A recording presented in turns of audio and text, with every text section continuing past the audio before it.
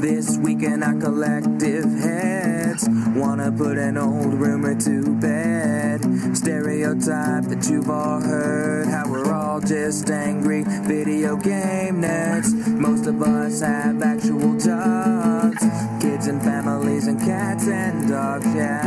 This week in our collective heads, this week in our collective heads. Welcome to This Week in Our Collective Heads. I'm Kevin. I'm Patrick. We've had some technical issues that you don't need to know about if you're listening to the audio version or seeing the later edited version. But we're the show that comes to you every Sunday, 10 o'clock.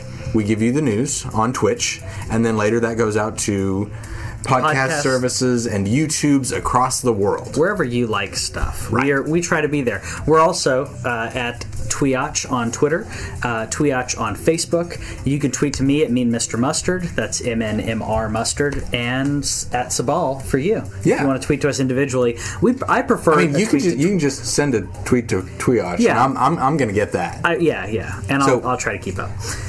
So Bastion, speaking of games for little people, Bastion is coming to the Xbox One at the beginning of December.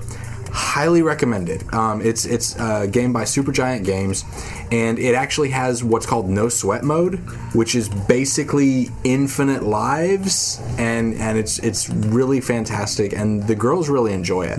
The narrator I would put in like the top 5 video game narration of all time. Yeah. He is absolutely fantastic. And they get to pick their weapons and go through the story and stuff, and it's No Sweat mode is like easy mode. Well, I mean, the enemies are just as hard as they were before, but you can keep trying indefinitely, and when you die, then you just plop right back where you were instead of having that's a limit of 3. Them. Yeah, that's great for them. Yeah, and they really enjoy it. It's a really pretty game. The story and the literal world building is pretty fantastic. The variety of weapons is good.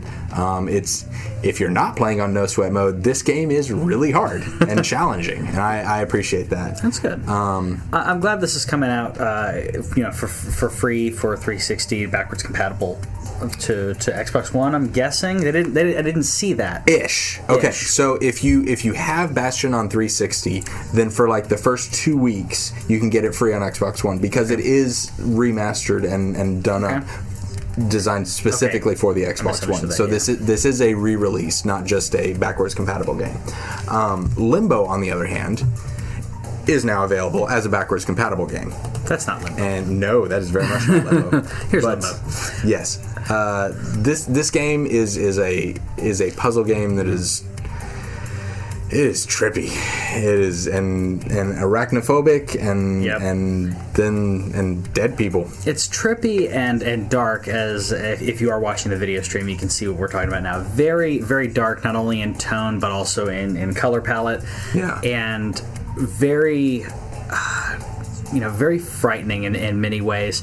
I'm glad this is coming out for free, though. We got it for free on Vita quite a while ago. Yeah. I'm glad this is coming out for free, only because I want more people to experience this. I'm hoping more people will get their hands on that, to help the developer later on. Yeah. You die so many times. Yes. And that spider. Yeah, that giant spider. Like, I actually like spiders. But that spider is terrifying. Yeah, and I played this with my nephew a little bit because I have my Vita. So whenever I hang out with my nephew, he says whenever I hang out with my Vita, whenever I hang out with my nephew, he always asks if I have my Vita on me because I have he has a 3DS but he doesn't have a Vita. Right. So I'll hand him my Vita so he can play certain games, and I tell him you can't play this one, you can't play this one. Here are the ones you can play. Yeah. Do you have it set up where where all of his stuff is on one page? No, I should do that. Yeah, I should do that. That works really well for me. So I had him play Limbo, and it creeped him out. It creeped him out too understandable. much. And like when every time you die in Limbo, like it's like he said, it's a grayscale palette, and so like you've got this little like black silhouette of your character, and then there's the little white dots that are his eyes, and to watch those go out is unnerving. Yeah, it is. Yeah, it is. But it's good. So we got another backwards compatible game. Blue Blue Dragon. Have you seen Blue Dragon? I don't know about Blue Dragon. Okay, so Blue Dragon it's an interesting mashup. Parentheses here. If you guys didn't know, if we don't know what a backwards compatible game is, we decided to make it up on the spot. So, making up Blue Dragon. All right. Blue Dragon was actually it was out on 360, so it's now on a backwards compatible game, and it's a mashup. Think of it like Spyro meets Blue Velvet, the David Lynch movie. Okay. So it's not sequential in its storytelling. Right. There's a lot of cursing, but it's all about a depressed dragon and trying to figure out who he is. And there's a shift midway through the game where you realize everything that you've done up until this point, you were completely wrong. And it turns out that I won't give away the twist, but there's a huge twist involved. And what's his name? Dennis Hopper is in it, just like in Blue Velvet. Right. It's fantastic. So if you guys are David Lynch fans, check out Blue Dragon. Definitely. That does not exist like that. I don't know what Blue Dragon is, but it's. See, I was gonna go with the ice thing because like for like me, an ice dragon. I really appreciate when dragons' color is linked to their power. Oh yeah, like that was something that's really prominent in Dungeons and Dragons, Dragonlance, like those type of stories.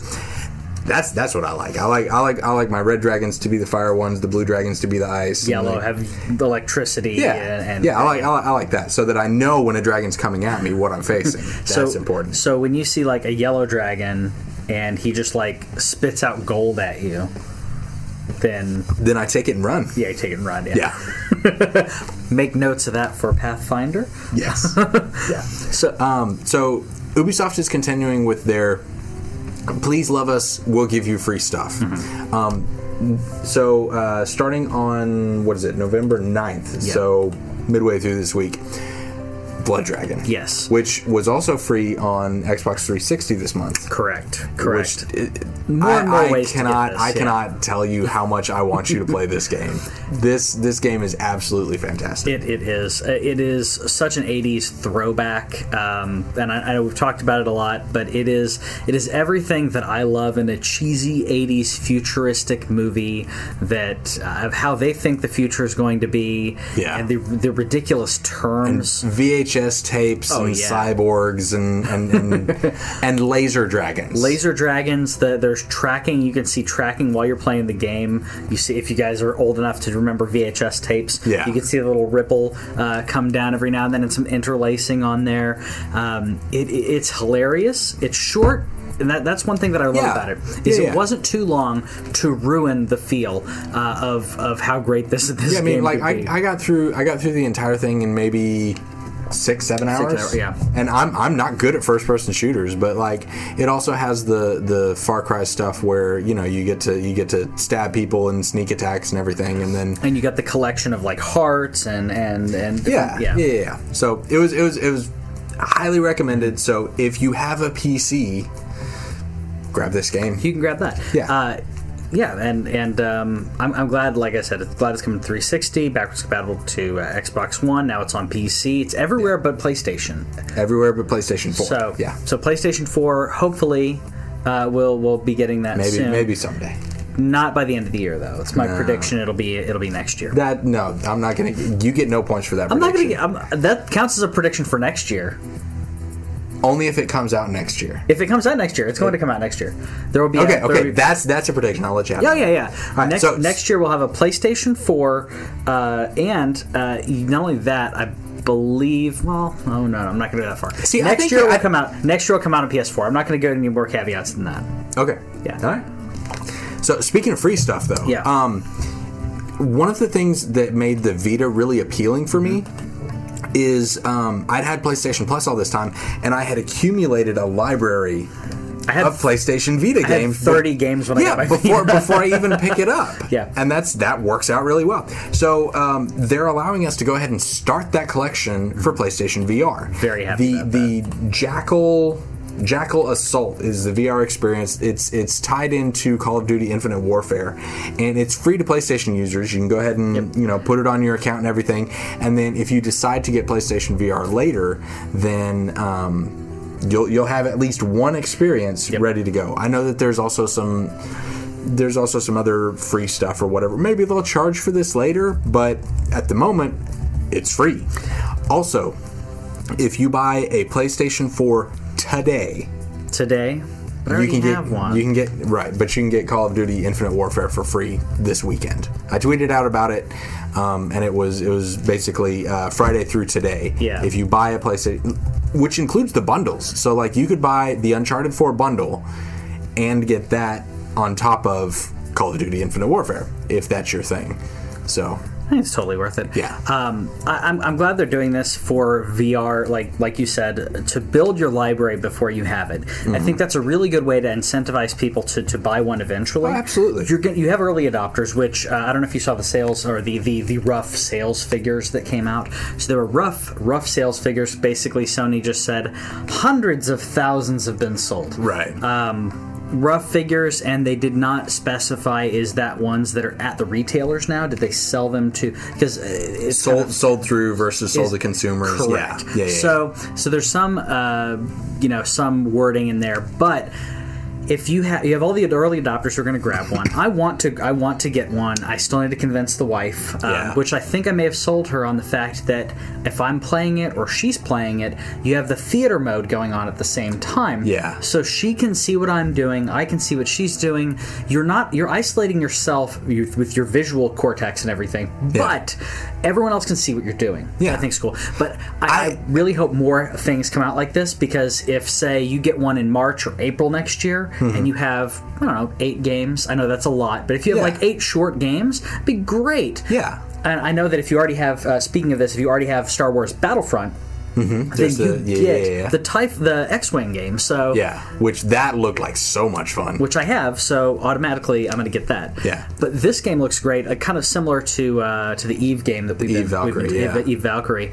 And this is also one where you are able to manipulate your, because like as long as it's within the circle, you can shoot it with your eyes. Because it's got the eye tracking thing, and that's how you aim. You aim with your eyes? Yeah.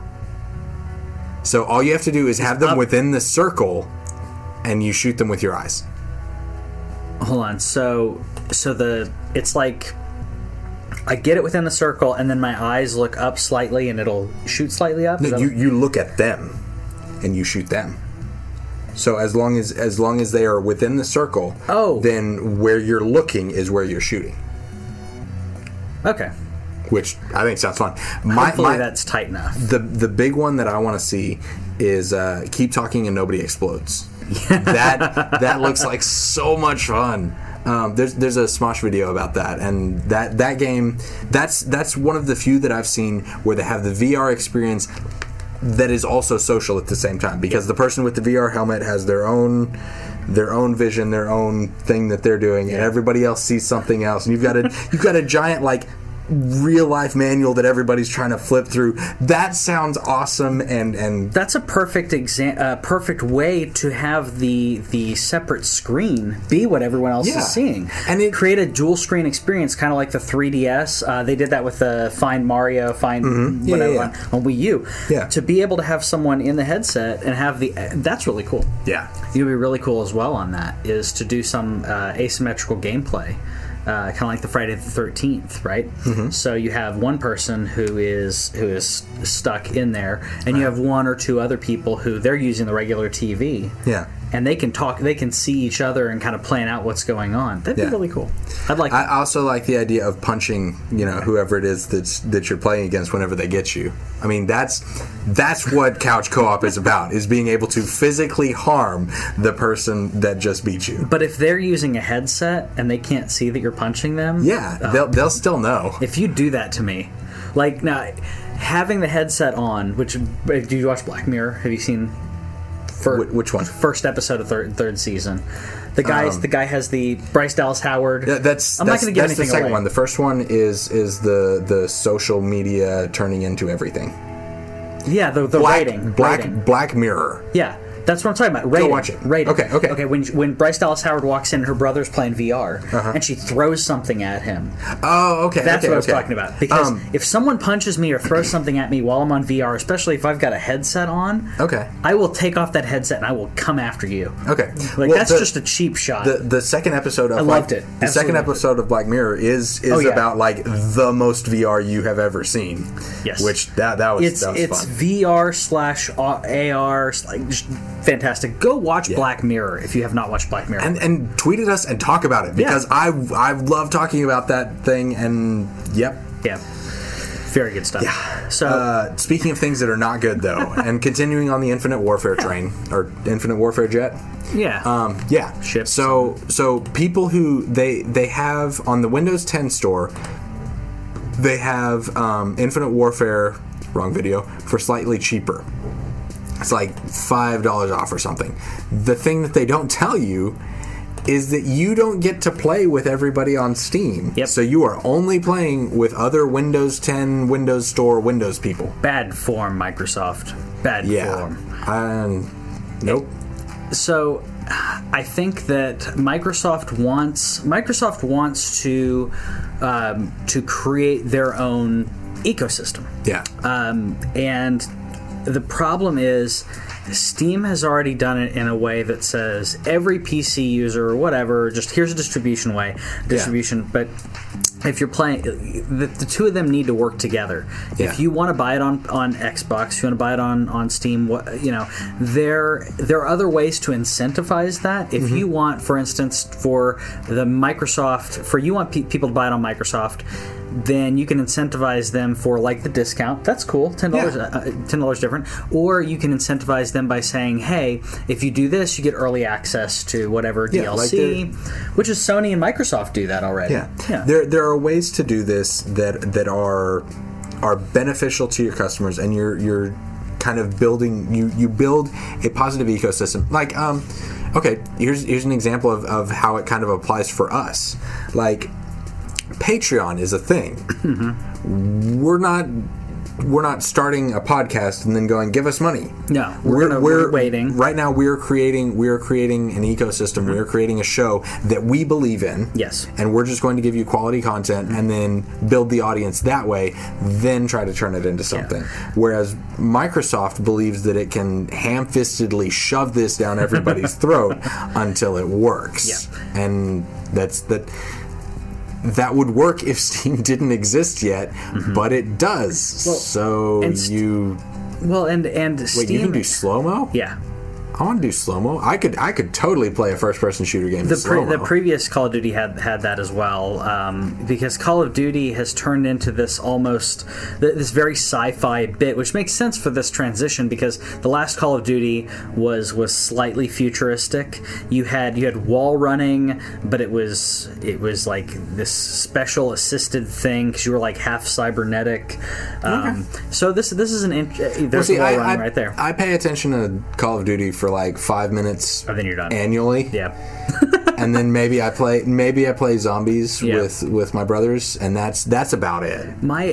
When it comes to online ecosystems, Steam is so out there. Steam is so massive that when you go buy a PC game in a store, I've bought a couple PC games in the store. I've stopped doing so for this reason because when I went and bought it, I opened it up and there's no DVD in it. Yeah. It's a Steam key. Yeah, what was the point? Unless there's an Amazon deal or a deal in a store that is cheaper than Steam, then just get it on Steam because most of them are doing this anyways. They're just giving out a Steam key. Yeah. To me, I think that, like you said, they're forcing people to do this. But I'm worried about is they're already doing this when it comes to their games in the Xbox marketplace. What I'm worried about is when it comes to Beam. because Beam is their new streaming service that they want to roll out, and Beam looks pretty good.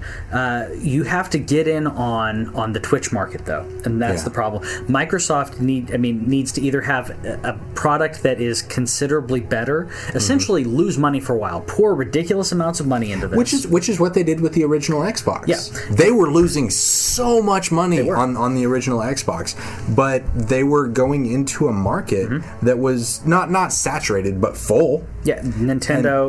At the time you had Nintendo, Sega was on its way out. Yeah, but you had Nintendo and kind of Sega, Sony, and people were like, Microsoft. Why would Microsoft do this? Exactly, but they believed in it and they pushed it, and they were willing to lose money to give out a superior product. And then the 360 comes around. They have one of the best launch titles ever, and it rocked. Yeah. So if they do the same thing with Beam as they did with Xbox Original, I hate having to say that. If they do the same thing with that, pour a ton of money. OG Xbox. OG Xbox, yeah. Pour a ton of money into it. One of the things that they touted was the lack of delay when you are streaming and the chat. If they can tighten that up, if they can make this a viable, not only viable, but better product than Twitch, then people will migrate. The problem right now is you have so many people who are on Twitch who have built their following on Twitch. They're established. That's going to be hard to switch at that point. Yeah.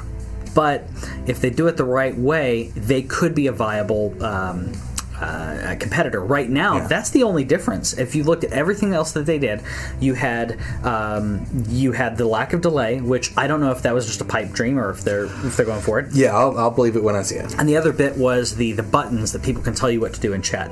Which, if there's a lack of delay and you have those buttons, Telltale games. Or other games, Dragon Age, any games that give you a dialogue option, you can say, hey, you guys run this. Chat feed. You guys tell me what you want me to do. What do you think Batman would do here? It's the ultimate version of Do We Kill Tim Drake? Yes. And of course you do kill Tim Drake, obviously. But second of all, the more people that you have in there, you can kind of have a vote. If you had a voting system, that'd be really cool. Yeah. Which I know Telltale tried to bring that in with the Batman Arkham one. I haven't messed around with it. Yeah. But it's something at least. So there's a lot of things going on.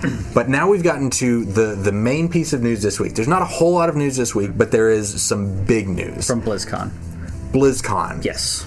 Brought it. Before you do that, I have to give a shout out to Lord Callowag over here, who said, in the future, all gaming is Microsoft and all restaurants are Taco Bell. Yes. Because I love Demolition Man. Yeah, so Demolition Man is fantastic. Points for you. BlizzCon was this week. Yes. And okay, so first... It was a meh BlizzCon, in my opinion. Go ahead. Defend. Okay. You had 2 expansions. One of them is very, very light when it comes to Diablo 3. But they gave me my character. They gave you Sombra. No. Oh, you're Necromancer. Yeah. The Diablo 2 Necromancer is like one of the most fun class play styles that I've ever had. Yeah. I am buying I haven't played Diablo. Oh, you haven't? Okay. Yeah, I've got it on my wish list, I think. Yeah, I'm buying Diablo, buying the expansion, buying the Necromancer because I love that playstyle and just having my herd of creatures go around and kill stuff, which is fun. But it's a light expansion and 1 extra character. Okay, for $20. Okay, what about Diablo 1 and Diablo 3 art? That was cool, but we didn't get to see anything but a picture of the butcher. Okay, so.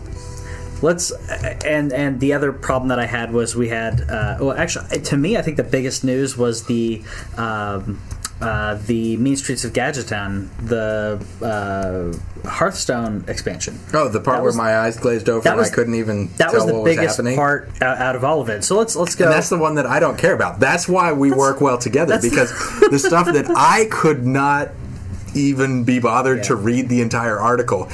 he has the details for it. I do. I'm going to open up this can, and it's like a Band-Aid, so I'm just going to rip it open. Okay. So yeah, like the Rise of the Necromancer, I really enjoy the Necromancer class. I enjoy that style. And the Plague Doctor was supposed to be something similar to that. It was like a mix between the Necromancer and Druid class from Diablo 2. But the Necromancer class is just so much fun. And I love exploding corpses, and I love raising them to fight for me. Like it's my two classes in Diablo 2 were the Barbarian and the Necromancer. The Barbarian for the leap, and for a few other aspects, and the fact that he's really hard to kill. If you do a hardcore character as that's the best way to do it. Yeah. But I was hoping. I'm glad that they're doing this. Okay. I want a Diablo 4 or a Diablo MMO, which Blizzard keeps saying we're not going to do a Diablo MMO, and you're completely missing out on this because a Diablo MMO could be friggin' huge. Look how big Pillars of Eternity was, right? And there's so many games that tried to do it and didn't do it the right way. If they had a Warcraft style MMO of Diablo, but see, that's the problem. They would be competing with themselves because that's one of the things. Blizzard doesn't put out that much, but what they put out is amazing, and they have their separate infrastructures that are for different people. Yeah. Again, going back to the fact that I don't care about the Hearthstone stuff. Yeah. That is for you. The Sombra news and all that is for me. Yeah. And the Diablo 1-3 thing, which I think that sounds like a fantastic thing. It's for everyone. That'll be fun. But no, I don't have a problem with any of this. It's and none of this is bad news. Right, but you feel like you wanted the big punch. I want Warcraft 4. Like I want something huge, and I know last year they announced Overwatch. So I mean, I can give them the benefit of the doubt because last year they announced Overwatch, and this year they're supporting all these games, and they're doing a great job of supporting all those games. So to me, it was just it was not as big as I wanted it to be. It's kind of like Bethesda's conference at E3 this year. You can't beat what you did last year, so let's let them rebuild. Next year, hopefully, we'll get something bigger. Yeah. But we got the official announcement of Sombra, which is what you've been waiting for. We've been waiting for Sombra for a while. We knew that she was a new character, that she was a hacker. Didn't know about her alliances or any of her story stuff, but we knew the vaguest basics and yeah. But so she is a hacker, and she is going to be a bloody nightmare once people figure out how to use her, because she's actually able to shows her using her ultimate and various skills and stuff. She can actually stop other characters from using their abilities. Like basically, you only get to shoot her, and that's going to be annoying. But yeah, she's a higher end character, and it'll be really frustrating to see. It'll be really interesting to see how all this works and how people tend to use her. But another one of the fun things that they just showed on the video is she can actually hack health. Yeah, and so you don't get to pick up that health because that health is mine. And she's a troll character in a lot of ways, and I think that's hilarious, and it's going to be really fun to watch people play against her. Yeah. I'm going to give it a shot. I don't think I have the abilities to know, okay, they're going to use X ability against various people, but she also has a teleporter which can't be destroyed. You can throw it, and for the next 15 seconds you can warp back there. That sounds fun. That's cool. So I think she's a pretty cool character. I just haven't been able to get into Overwatch enough to understand the nuances, and it's a game you've got to invest a lot of time in. But I'll talk about that more later. We were talking about the Diablo expansion. It got a little footage for those who didn't get to see it. I'm happy about the Necromancer aspect of this, but I'm curious how long the actual. I'm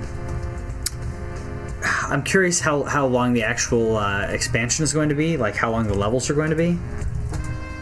But maybe that's just me. Like, being able to play the Necromancer is going to be really cool. Like, the visuals here, you get the corpse explosion, you got some great battles. I'm hoping the skeletons will actually be strong, not too OP, but strong enough. I did. One of my friends, Ben. You met Ben at the party, right? Yeah. Ben has been working on a game, The Witch. So shout out to Ben and his game, The Witch, that he's been working on. If you follow him, Ben Ambroso, and he had a character in there whose moniker was the Reaper of Souls, and he did not realize that there was a Diablo expansion called Reaper of Souls. And we all messaged him. We're like, that's been 2 years. So, it's like 2 years ago, dude. About that, I'm glad you found out now. Because that was like 2 years ago. He thought that was the new expansion because if you saw at the end of that trailer, it shows the Necromancer and then it says Diablo Reaper of Souls, and he was like, "Oh no, the new expansion's called that." No, the expansion 2 years ago is or the Ultimate Edition. Been around for a while. Which I recommend. You can actually pick up on Amazon or what's it called? Any of your box stores. I'm way too tired. You can get that for a pretty considerable discount right now. So I would suggest getting that and then getting the expansion, or wait and see if they have a package deal, because they may have a package deal, which makes you wonder. The Reaper of Souls was supposed to be the Ultimate Edition, and now we have more things coming out. So maybe there's a penultimate edition that'll come out later. You should briefly talk about gadgets and gadget zans. So the mean streets of gadget sands. Every expansion comes out and there's like cool flavor. If you're not into Hearthstone, if you're not into the World of Warcraft, some of that may be lost on you. So I'm going to glaze over that because I don't want to bore everybody. I appreciate it. One of the things that I will say that I really liked about this is the multi-class cards. Okay. So in Hearthstone, you have your classes. You have priest and warlock and whatever, and you have class cards that only work for priest, and then you have generic neutral cards, right? So now they have new cards that are coming out with this set that will work for 3 different types of characters. So you'll have a card that works for, say, paladin, priest, warlock. Or you have a card that will work for hunter and shaman and whatever. I think it's going to add an interesting flavor because right now there are different meta decks, but really you're only dealing with a priest or a warlock or a shaman. Right. You kind of know what you're doing. But if you have an additional thing, it's like in Magic the Gathering, if you're playing a green deck that also has black, then you can add a little flavor from that other one. So if depending on what they come out with, you may be able to play like a shaman that has a little bit of warlock feel to it, which would be really cool to be able to do that. That's why I'm excited about this, because my favorite way to play Magic is to take the best aspects of this and this. See, I like red black because black is like a gradual growing, and then red is like, oh, I can't deal with that, and like it just kind of. Well, black also is very sacrificial. And black in Magic the Gathering understands that your life source and your minions are all resources. Yes, everything is a resource. Sacrifice a minion to do 5 damage. Sure, why not? I don't care. Or do the so. I like those additional flavors. Like green ramps up really, and you have these really big creatures. And then if you add that ramp to blue, it's like I'm going to ramp up and then draw a bunch of cards. It's a really cool additional flavor, and I think that they're trying to do that with Hearthstone within their set. I can see that. So I'm excited about that because I think it could be a really cool. It could be a really cool addition to allow for more, more flexibility, and hopefully it doesn't break the game. Something's going to break the game. That's always But I do like, and I'm hoping that they'll do this to specifically to get people into it. Right now, Hearthstone, if you want to create a deck, brand new deck, it'll give you 3 templates and say, oh, you're playing a warrior. Here's 3 different templates. Which one do you want to try? And check this out. See what kind of style you can get. Which is pretty cool. So I'm hoping they'll add something like that in addition to this to kind of say how you can breed these two together. So that's my brief thing on Hearthstone. Right. All right. So moving on for BlizzCon. If you have anything else that you want us to talk about on BlizzCon, shout it out in the chat and we'll get to it. But we have a new patch for Division 1.4, which scales enemies, which is, a feature you might recognize from 1994's Final Fantasy VI. Okay, so basically the idea is that once you reach a certain point, the game becomes PvP. Like, that's the only way you can advance. That's the only way you can do things. Yeah, you have to go into the dark zone. Yeah. And so you dealt with that, and then now they've reached it to a point where they're like, hey, maybe that's not how everybody wants to play, so let's try this. And so they updated it a little bit, and so now you can go back and you can play against PvE characters, and they'll be a little harder. Yeah, so basically, what Destiny already does, because Destiny, you have vanilla Destiny, you had like 12 levels and like 4 raids. Yeah. And not necessarily that many, but then you could choose to play them on a harder level. So for it to scale with you is pretty cool. Yeah. I would like to take this time to point out, as I mentioned earlier about DLC and not being happy about it. I'd like to take this time to point out the fact that anyone who bought the Division with their season pass still has not received any DLC. What? Yeah. Sorry. For those of you with headphones, I apologize. I'm sorry. What was that, Patrick? So the Division has specific DLC that was supposed to be coming out that was promised within their season pass. Right. That has not been given out yet. So we're a year and a half into this. So they've continued to update, change the game. If I buy a season pass, I expect within the first 6 months to get the first bit of DLC. Yeah. Yeah. So a lot of people have been irritated about that because the game has been out now for, has it been a year? It's been a minute. Yeah. So people have been upset about it because it's been out for this long and they're not getting the DLC that they've been promised. Ashley Jenkins from The Know was ranting about this recently, which if you haven't watched The Know, go check them out on YouTube and obviously subscribe to us as well. Yeah. Okay, yeah, the Division released March 8th of 2016. Okay, so it hasn't been out a year. Yeah. Okay, so it has been 7 months, and they have not received any of the DLC. Yeah, that's a little bit ridiculous. Within 6, okay, if you're going to give me a season pass, if you're giving me a season pass option, to do a season pass, I expect DLC to be coming within 6 months. Yeah. If you come out with the game in March, I expect sometime in July or so to get some DLC, because I've given you the money.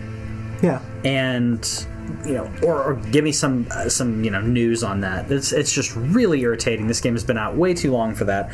As a counter argument, the game has not worked as they anticipated that it would, and a lot of that is due to the players not behaving as they were anticipated to do, which can be it can be seen as a design flaw. It can be seen as the company being willing to adapt. Sure. I mean, you can see this a lot of different ways. But basically, they've had to change the game substantially to take care of the people who were playing, whether or not they had the season pass. Which I can understand. Yeah. I can empathize and also some of the things that have been coming out have been included for people regardless of whether or not they bought the season pass. That is correct. So I can give them a pass on that. I have not personally seen, I may have missed it, but I've not personally seen where they've said, "Hey, we apologize." Dude, I want to play that part of the. I want to play this part of the Division that we're seeing on the video stream, where you get to become Godzilla and stomp through the map. That looks like fun. If only you could literally stomp through the map and destroy stuff. Yeah, that'd be fun. I want a modern day Godzilla or Rage. Someday, I believe that somebody's going to figure out how to make a proper Godzilla game. There have been some that came close, But honestly, Rampage is the best monster simulator there is out there. It is. Still. And I was hoping they had a recent Godzilla game that came out. I want to say it was earlier this year. Yeah. Yeah, and nope. No. Again. If you give me Rampage. Yeah. Well, updated graphics. The other Rampage. thing is this has been a problem that many different people have tried, and we acknowledge that's really hard. Yeah. Like Superman is a difficult character to write stories for, a difficult character to even more difficult, I think, to make video games for. Yeah. Because Superman is ridiculously OP. You need a way to make him mortal, vulnerable. Yeah. There needs to be a challenge element to it. And we've said this before, but we still think that it works better if you focus more on the story, on the ethical choices that Superman is forced to make, than on his powers. Yeah. So, and I think that depending on where you are in the Superman storyline, you do have the internal problems that he has of am I a man or am I a Kryptonian? Am I human or am I Kryptonian? Am I man or am I Muppet? Right? But in this case, he's Kryptonian, but he's more human in the way he looks out at the world. And see, that's one of the things. So I ask a lot of random questions. If you hung out with me for any length of time, you'll get a random question like, what do you think you would do if tacos were eliminated from the world? Like, just random questions that don't have immediate answers. Like, what would you change? But one of the ones that I asked the girls yesterday when we were driving around, I said, what superhero from each of the universes, DC and Marvel, which one would you want to meet and talk to? Okay. And I realized that despite the fact that for the most part I don't care for Superman, he's the one I want to talk to. Because that disparity and that disconnect between who he is, who he's living with, and trying to wrap my head around his perspective. Yeah. I would really enjoy that. That's one reason why I think that the Tim Burton Superman, the failed Superman film, that was one thing that they were going to be exploring a lot. Is he is the ultimate fish out of water. He is growing up here, but he's an alien and dealing with that and being literally the last person of his kind, at least that's what he thinks for quite a while. Right. There's a lot of despair in that.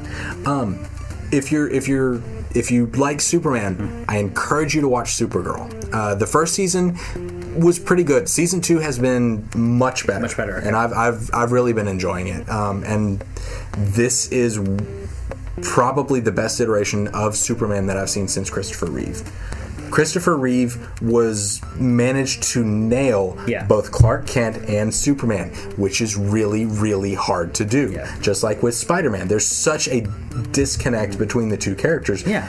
Batman is the characters are different, but they're also both caricatures. Yes. They're so far to the extreme of whatever, where Peter Parker is just a broke high school, college, young career guy who's trying to go through everything, and then he has the confidence and the bluster, and all of that comes from the costume and the character.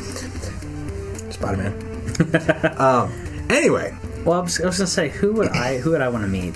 Okay, you can figure that out. I'm going to move on to Owlboy, because apparently this is the year that we get all the things that we've been waiting for forever. We got Doom, we're getting Last Guardian, we get Final Fantasy 15, and Owlboy. Owlboy has been released on Steam. This game has been in development for like 8 or 9 years. See, I hadn't heard of it. Okay, but watching it, you know you want to play it. This looks like some great 16-bit... Like, it's obviously updated, but a lot of the gameplay reminds me of some really good Genesis or Super Nintendo titles. Yeah. And it's also one of those situations where it reminds you of Super Nintendo Genesis era, but then when you actually start to analyze it, you realize that it is way prettier than any of those games ever were. It is. I'm just thinking about the certain elements that I'm seeing in here. Yeah, I watched up through the first boss fight, and the mechanics and the level design, the characters, like, this game is outstanding, and I cannot wait to play it. It looks really nice. So yeah, Owlboy, out on Steam. I can completely get behind this, so yeah, I encourage everyone to buy this game. This is really cool. It's also funny. Yeah. It's really funny. It looks fun. It makes me smile. It makes me smile. So I'm okay with that. And then this is my own personal one, but Project GG is the game that Epic Namebro has been working on for a long time behind the scenes. ENB is a Dark Souls streamer video guy that's really into the lore, and not only just the lore, but also the design aspects and the storytelling through gameplay. And he's very analytical and works on it on a different level than I think a lot of lore people, including us, do. Yeah. But anyway, so he's working on a shoot 'em up type game that also works with Twitch, where your Twitch chat can spawn enemies, and if their enemy kills you, they get points or recognition or something. If their enemy is killed in the game, they're muted and silenced for a little bit. That's interesting. Yeah, like and he's got it up to a point where it's working, and like he's managed to test it, and like we're coming up on a time when we can actually play this game, and it's a shoot 'em up bullet heaven type thing where all kinds of weird stuff is happening, and so makes me worry about if you have I'm hoping it's percentage based or something when it comes to the amount of streamers, or some type of way to scale it. Yes, because if you have 400 people watching in the chat, that can be impossible. There's also he has the actual level that's going on, and you can play just against the chat, or you can play in the level with the chat, and then it scales with the different things. Yeah, like some of. I'm not going to go too into detail. One, because I don't know a lot of it, and two, I don't remember a lot of it. But yeah, it's really interesting stuff, and I'm looking forward to when that's coming out. Nintendo also released a new IP this week, which is strange and fun. So they released Miitopia, which do you want to try to? I don't even know how to. Yeah, I don't even know. I don't even know what's going on. It's like an RPG where faces get stolen, and you get to play with like other Miis with whom you are friends, and like just a lot of different things that look really entertaining. Also, it looks weird, and you get to. You get to do a lot of different things, and the commercial, in a lot of ways, seems to go back to kind of how the way I like Nintendo, when they're being quirky and weird in a format that I recognize. Like Splatoon is a game that is quirky and weird within the FPS format. Yes. Or third person, I guess. Third person, but shooter, competitive, whatever. Yeah, it's them coming up with their own idea. Miitopia is like their version of an MMO, but where you're not actually having to play with anybody else, which I'm a fan of, which is one of the reasons that I like Sword Art Online for the Vita, because it is I still haven't played that. It's really good. Yeah. Did you see the show? No, I haven't. Do you know the premise? It's an online MMO kind of thing. Where you don't get to come out, and if your character dies, you die. Yeah, that's in the first episode of the anime, so I'm not spoiling a whole lot. Like that's the basic premise. Yeah, but yeah, so they threw that into a single person game, and I'm about that. So Miitopia is a thing that's coming to 3DS, and prediction: Switch. Okay. Oh, you think? I think this will come to Switch. I think it needs to come to Switch. I mean, in order for this to be a thing, and the fact that I mean, essentially, the way I think about it, at least, is the Wii U has been dead for quite a while. Yeah. So it needs to come to Switch. I think it'll work really well with Switch. Also, everything that we're looking at here is single screen, and I think that's the most telling part of this. Yep. And everything is single screen. That was one of my hints. Yep. That was like, yep. Is the thing, because it will work so well on as a single screen experience for that. So yeah, I can completely imagine that. I just don't understand. They're showing a lot of this like real world. Hey, look, I'm an accountant, but I'm a basically, it's you.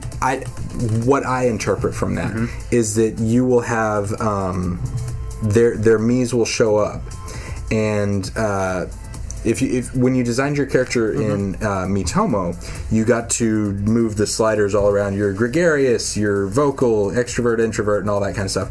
I think that they're going to use a similar type of slider, maybe even one that you get to manipulate and, like adjust people around you to be like, no, Patrick's louder than that, and bump him up to That'll be whatever. Interesting. Watching this after watching Black Mirror, the entire time I'm like rating people every single time.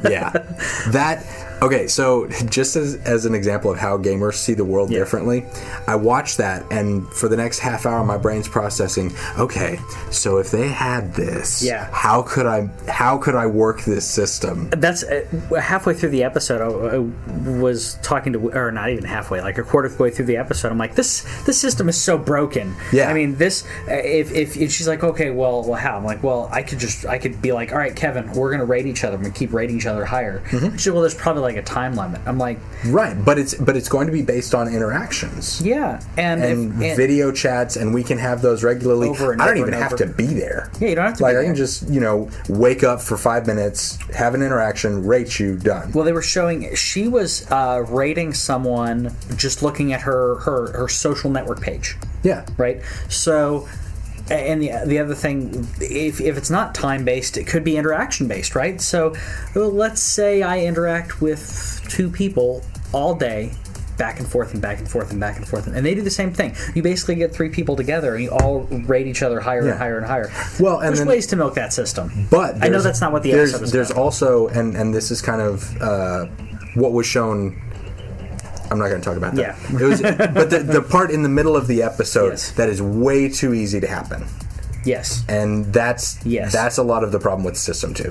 Which obviously it's a broken system. It's more about thinking of how that would be, and how our society's almost like that anyways. Well, it also credit scores and a lot of other things immediately. It also ties into the Chinese Good Citizen program. So there's a lot of that in there too. True. So I didn't think about that. Anyway. Next up we have Steam, selling games and giving you nothing.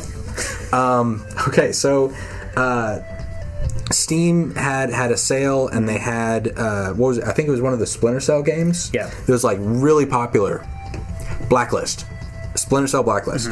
And they sold more games than they had copies for, which so when people tried to redeem, they bought it, and then the system went, about that. Which I was not aware that you could have a system where you ran out of digital items, but apparently that's a thing that can happen. It is a thing, and part of its allocation of resources, and the other thing that's interesting to me, you can't reuse a key as well, because if you reuse a key, then someone else can come back and try to use it. But it's something interesting on the back end that we never see. Like you said, it's like, it's a digital item. What does it matter? When you're redeeming it via a key, then it actually has to have a unique identifier. It sucks because I haven't seen a workaround on this yet. They still haven't had a workaround, right? They're supposed to be generating new codes and sending those out, and like they have the record of who bought one, who was able to redeem one, all that kind of stuff. But it's interesting. I'm sure they'll fix it. They probably already have. I mean, it's Valve. They they rock it, stuff like that. Yeah. One other thing that they had is they had a situation similar to we talked about a couple weeks ago with No Man's Sky, where the screenshots that were given and such were not actually indicative of the game itself. Yeah. And so now Steam encountered a very similar problem with another game, and the new policy is if there's something that looks like a screenshot on your game, like you can have hypothetical artwork like the Castlevania cover of the Simon with his... I love that picture. But yeah, if you're going to have something that is supposed to look or be representative of your game, it must be an in-game unaltered screenshot. And it surprises me that wasn't already a thing, but this is an example of Valve seeing a problem, stepping up, and saying, hey, this. Yeah, and that's good. Yeah, well, they've been having a problem with people who are faking what the actual product that they're putting out. They're having a problem with people who are putting out products that have stolen resources. Yeah. So I think that it's very important for them to do that for the integrity, the health of the ecosystem. Oh, yeah. But it is surprising that that people are actually doing that. But you can release a game on Steam. Anyone can release a game on Steam. Yeah. So. Yeah, you're gonna have issues like that where people are not being quite honest, and they're I don't know if you've seen. I always forget the name of the company. It's the one that Jim from Jimquisition has been fighting with. About, they've put out, I think it's like 20 games in the last 2 years for like $1 a piece, and they're all free assets or stolen assets. So digital homicide. Yeah. So. As much as I like the freedom of anyone being able to put out a game, there needs to be some checks and balances here. Yeah, and that's it. That's what makes it dangerously close to the mobile market. Yeah.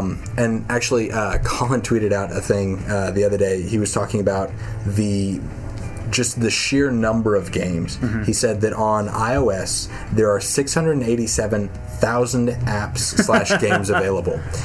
The Xbox 360 and the PlayStation 3 combined, not counting crossover, had a grand total of 2,200 games or things that can be downloaded. And you know what?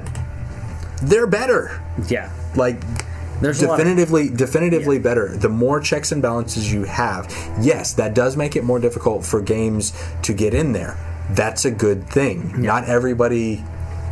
While everybody can make a game, not everyone should. Just like parents. Almost everybody is genetically capable of having offspring. Sure. That doesn't mean they should. Yeah. It's true. That's true. Yeah. So we're kind of in the wrap-up section. We had 2 little bits of news. The Zero Escape series, which I know... friend of ours, Andy loves really loves these. They're puzzle / visual novel games. I've played... Zero Escape, Virtue's Last Reward, which is the second one in the series. 999 was originally only released for the 3DS, and then Virtue's Last Reward was only available for 3DS and PlayStation Vita. And then the third one came out. I don't remember the name of the third one, but the third one came out recently, and they're re-releasing all 3 of those systems for PS4, PC, and Vita, which is really cool because it's a good anime / puzzly thing. I'm not that into puzzles, as you know, but the story is really good. The situation, and like I don't know how many of my companions I'll need to kill before this thing is over. I think I'm probably going to have to kill somebody, but yeah. It's a good series, and a lot more people will be able to play it, and we're always a fan of that. Oh yeah. For more people to get their hands on it that don't have a 3DS, then maybe they don't have any of the Nintendo products. I don't know, whatever reason. This is 4 years after 999 came out, maybe 5 years. It's been a while. But I'm glad that it's coming out on that. I'm glad it's coming out to Vita. I'm glad we're getting some Vita love. So really happy about that. Yeah. Do you know the third name of the? We'll check it out. I can't remember what it was. I'm glad it's coming out, though. I meant to pick up 999 and didn't. There were quite a few people who... 999 originally came out in 2009. Wow. So, yeah, it's been a minute. Yeah. Yeah, one of the YouTubers that I used to watch, who passed away a while ago, Juwario, played that. He did. He mostly did. He did a series called "You Can Play This," which I encourage you to check out. He plays retro Japanese games that even if you don't know Japanese, you can still play this and get it. I like that. Yeah. So, encourage you to check that out if you haven't checked that out and you like retro games. Yeah. Zero Time Dilemma is the most recent one that was released June of this year. Okay. And then the last thing that we have is Inti Creates, which is the team that did, most importantly, I hope, is they did the Zero Azure Gunvolt game, which is excellent. Yeah. That game is really wonderful. They also did the not Mega Man game. Mighty Number 9 is also that company, but anyway, they are redoing Blaster Master, which is supposed to be like a reimagining of the original Nintendo title. Which that game is weird and fun and Japanese as all heck. Yes.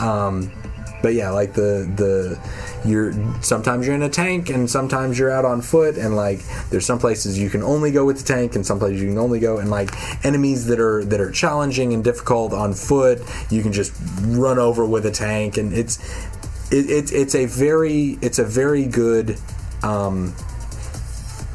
action game where the puzzles are actually the gameplay. Yeah. Like you're not trying to figure out, which key to put in, how to rearrange things. It's like, no.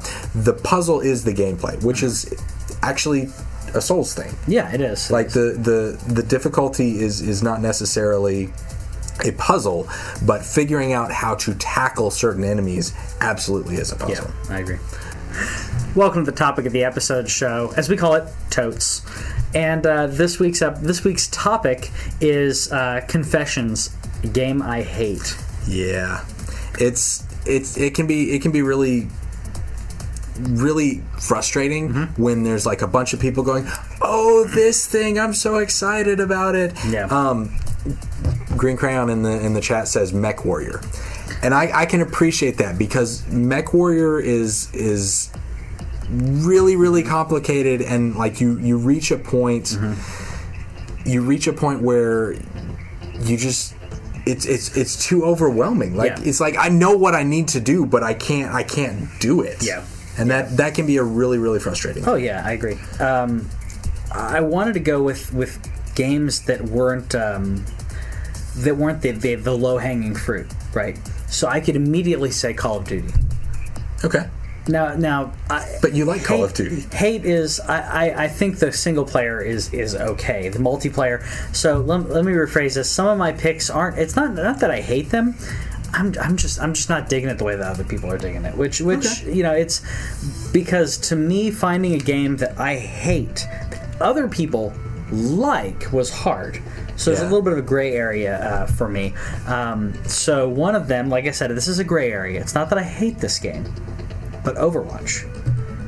Okay. I've not been able to get into Overwatch. Okay. I've tried, and people absolutely love this game. Absolutely love it. And I've not been able to get into it the way that other people have. Yeah. There's a decent learning curve, and to be good at the game, you've really got to be, you've got to know your class really well, and you've got to interpret what other people are going to be doing. Yeah. You have to.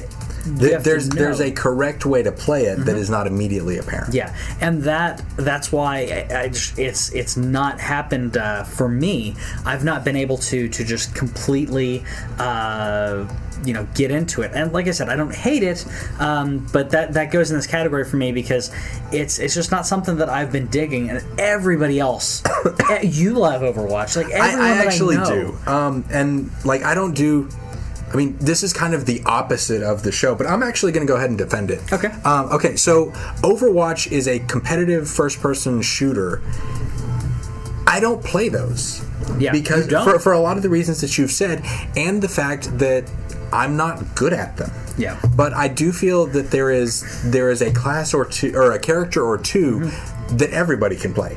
I'm not good at this kind of thing, but I can lob grenades, and that's so I'm Junkrat, and I run around and I throw grenades, or I will be.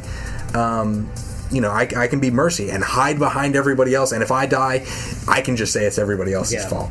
There is a metagame that goes a lot deeper, but I feel like that on the surface level, that there's something there for everybody, and that's what I like.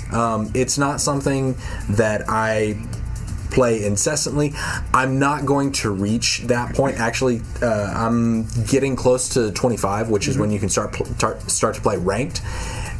I might quit then, because right now I'm just in a bunch of these casual games where everybody's kind of playing as they do and figuring it out and stuff. But I don't know.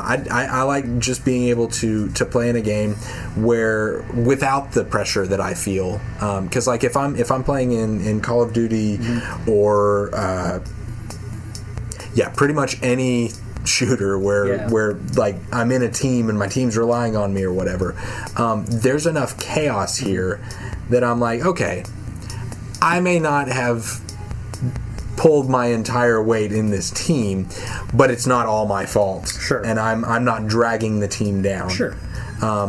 What's one of the ones that you picked for the games that you have? Oh, Telltale.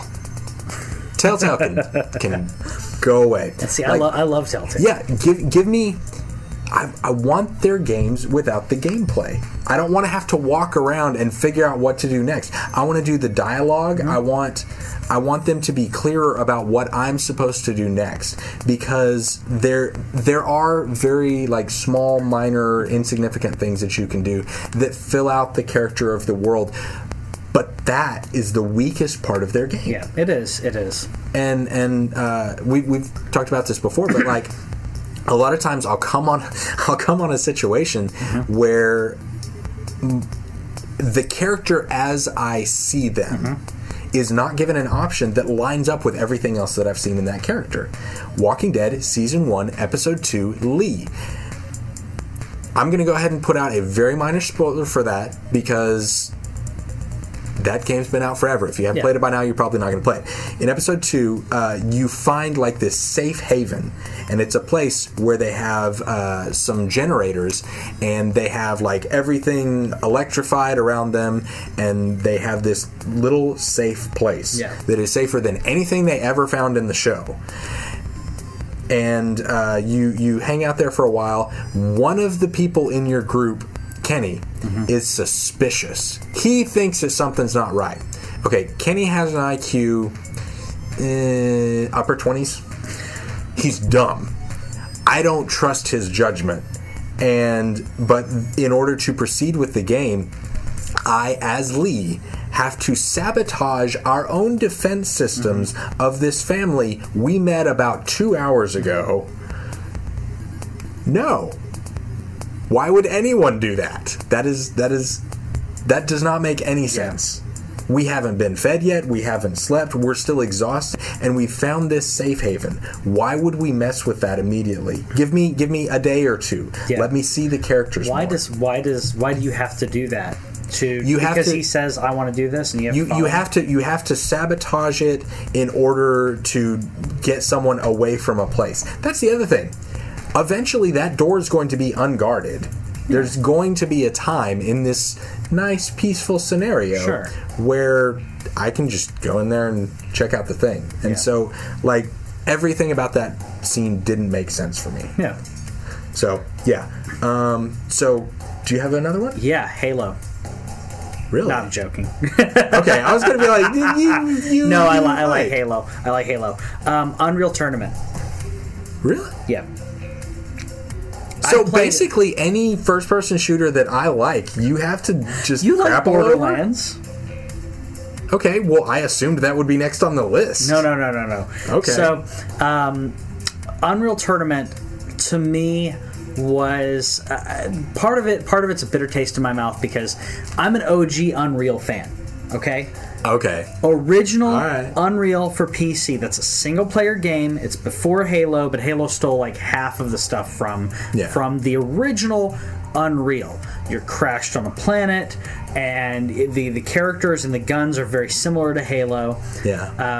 But the way that they did storytelling in that game, and the way that they did the first person 3D, really incredible graphics in that was mind blowing at the time. And then Unreal Tournament took over, and at the same time, I was playing Quake. So Unreal came out, and I was like, "This is okay." Quake is so much better. I don't know why people are flocking over here to play some Unreal. And no one knew what Unreal was. They just heard Unreal Tournament. They were playing that. So I was playing Quake Tournament, and I was playing original Unreal, and everyone's playing Unreal Tournament. So I got over and played some Unreal Tournament, and the entire time I'm thinking, this is not as good as Quake, and it's not as good as the original Unreal. I don't get it. And that's something that can be really difficult. Is when you have certain expectations. Yeah. Actually, I have a friend in recovery who says that expectations are premeditated resentments, and I love that. That's your relationship advice for this. But yeah, like when you have expectations for a series or specifically a sequel. Yeah. That just don't come into play. And like you said, this seemed like it was pulling from two excellent things and making something inferior. And making something inferior. And I would say that I completely agree with that. I think that, to me, Diablo 3 was that way. Diablo 3 is not a bad game. Yeah. Diablo 2 is a better game than Diablo 3. And anyone who's played Diablo 2 and then goes into Diablo 3 goes, okay, I get it. I get what they're doing. It's not as good. And to me, I think there are some things that Diablo 1 did better than Diablo 2, but for the most part, Diablo 2 just did everything better. And that's the other thing, is like there are some things that you prefer one to the other, but overall as a whole, you can see the advancement of the series. And like there's so many things, because like Diablo 1 has you have the town. Yep. And the dungeon. And it's linear. Yeah, and Diablo 2 just expanded, and you got so many environments and so many unique experiences. The environments and the flavor in each land that you go to is really great. And that's what I think they did so I always much better. got lost in the jungle, though. Yeah. Yeah, I think everyone did. Yeah. Speaking of sequels, Chris White says, hate is a strong word, but I really dislike Devil May Cry 2 a lot. The first game was so good, and the disappointment of playing the subpar sequel has forever left a bad taste in my mouth. Yeah, I'd agree. And I think that the recent DMC reboot, remake, sequel / reboot, I think brought it back to a better area. But I would agree, a lot of people like Devil May Cry 2 and 3 or whatever. I like the first one better than the others. I kind of feel the same way about the Resident Evil games, because so many people loved 5. Mm-hmm. And 5, if you've played the other games and you played them before 5, yes, they're a little harder to get into. They've aged, some of the, like Resident Evil 2, the mechanics have not aged very well. But I do not know anybody who has played Resident Evil 4 and Resident Evil 5 who doesn't say Resident Evil 4 is a superior game. Hands down superior game, and better than what they were trying to do at it. Karen in the chat mentioned Grand Theft Auto. Okay. And she said, I didn't like Grand Theft Auto, but that's but I think that's because I'm not that enough of a dick. And I think that the original GTA 3, it was a little better at this. Saints Row didn't give you enough of a choice, but at least you had a reason to do what you're doing. In the Grand Theft Auto 3, you just go in there and you're like, I'm gonna be a mob guy, and you just start doing stuff. And in Saints Row, start doing mob stuff. Yeah, and in Saints Row, it's like, okay, these are my people. This is where I grew up, and you have this territory idea. Well, actually, if that's one of the issues that you have, San Andreas might be one for you, because I feel like there was better character development in that one than any other one. Actually, Tandem Cannon, some friends of ours that have their own show, they discussed this an episode or two ago. They're talking about how San Andreas really shows CJ, like, because he comes back to the place where he grew up, and everybody there is so, like, it's an insular community, and everybody's all wrapped up in what we're doing now, what's happening now, and this is how things are. Why you want to be different, and he wants to be better, to move on. And also has Samuel L. Jackson as a corrupt cop. Spoilers. But yeah, like, that can be one thing, is if I don't empathize with the character, or if I'm not enjoying the things that I'm doing. That can be difficult. I think 5 did a good job of that as well. I've only played an hour or two of 5, so I haven't gotten far enough in. Other than Trevor, you at least understand these characters, where they're coming from. Michael, Michael is, Michael's kind of in between. But I forget Franklin. He's like, I've been around all this crime. Yeah, it's all that I know, but I don't want to be. Yeah, I don't want to stay here for my entire life. Yeah. So you have those aspirations, and he runs into Michael, who he's a retired mob guy. Yeah. But at the same time, you realize, okay, they're not doing things to just be complete dicks to each other or to other people. And then Trevor comes in, and he is that to 100%. And literally, you see his junk at one point, because he is that crass. And I've talked to people who are like, I don't like Grand Theft Auto because of Trevor. And I'm like, you're not supposed to like Trevor. It's okay. If you look at Grand Theft Auto and you go, man, I love Trevor because he's so much like me, you need help. You need help. If you have said or thought that, I mean, we have restraining orders. We can deal with that. Actually, that's next on my list. I think, based on how Far Cry games go, I think I'm about 2/3 of the way through Far Cry Primal, and either GTA 5 or the second half of Infamous Second Son are next on my single player list. I mean, I know you love the Infamous games. But this Second Son is not great. And that's another one of expectations, but I think that's goes back to the low hanging fruit, because nobody really liked it as much as 1 and 2. The story and the way that they interweave the 3 in Grand Theft Auto, I really think is very well done, and a lot of people have been playing the online part, which is fine. But I think the single player. I played it long enough to get a trophy for each event. Because that is the way to do online trophies. Give me an online trophy for, hey, did you try the races? Did you try to rob somebody? Did you try this mission?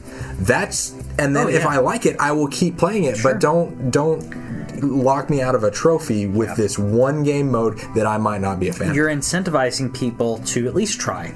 And if you don't like it, you don't like it. That's fine. And that's okay, because GTA 5 and this goes back to the Overwatch. There's something there for everybody. And that's really some people just want to do heists over and over and over again, and that's cool. That's fine. But some people love the racing aspect. And if you're really good at racing, then it has it for you. There you go. So let us know in the comments what some games that you didn't get by in the thing. Assassin's Creed. Oh. Fix the movement. I can't control my character. I'm trying to run down the street and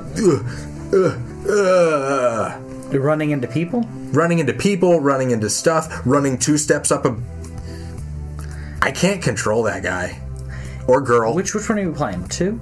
I have put an hour because Captain Redbeard is really into that series. A lot of other people are. I have put an hour into each of these. I'm trying to, like the Uncharted thing. I feel like it's something I should love. It's history, and it's all this. I played an hour of Assassin's Creed 2, Assassin's Creed Black Flag, Assassin's Creed whatever the revolutionary one was. Connor, what's his name? It's not Black Flag. Anyway, I played an hour of that one, and then I played an hour of Syndicate. So I've put half a dozen hours into trying to do it, and but when I run 2 feet up a lamppost when I'm trying to run around it, Like they magnetically lock onto things and I can't. You have to adjust your gameplay according to that. Yeah. And I've tried. Yeah. I've tried. I want to love you, Assassin's Creed. I really do, but I can't. And I think it's time we see other people. Yeah, they're not going to fix that. That's like one of the that's how the game goes, and it's really exciting for people for people who have made that adjustment, because that's not a bug for them. No. This is how the game played, and it's necessary because once you get used to it, then you're able to parkour everywhere and go and like do those crazy races and things. The races were the parts that stopped me from playing Assassin's Creed 2. That was the one I got farthest in. I played up until the I did like the first world city area thing, and then I did the cart chase thing, and then right after that, one of the things you have to do is like a guard sees you or something, and you have to parkour for like about 5 minutes without messing up. Yep. And I'd fall into the street. I'd run up on a chimney 3 times while I'm trying to. And I was like, no, I can't. And that's really surprising. I'll keep trying. Yeah, because the gameplay's pretty tight in it. It's just understanding when to use the run, because it's a multifunction button. No, there are so many buttons on this thing. Yeah. Give me another button. Yeah, they're not going. So those are the games we hate, and games we're unnecessarily aggravated about sometimes. So let us know in the comments which games you just really couldn't get behind, and tell us why you're frustrated by games that we love or other people love that you just really can't dig. Or if you just want to complain about something. Yeah. Specifically a game, and be prepared to defend your argument, because we will respond. Yes, we will. Thanks. See you guys later.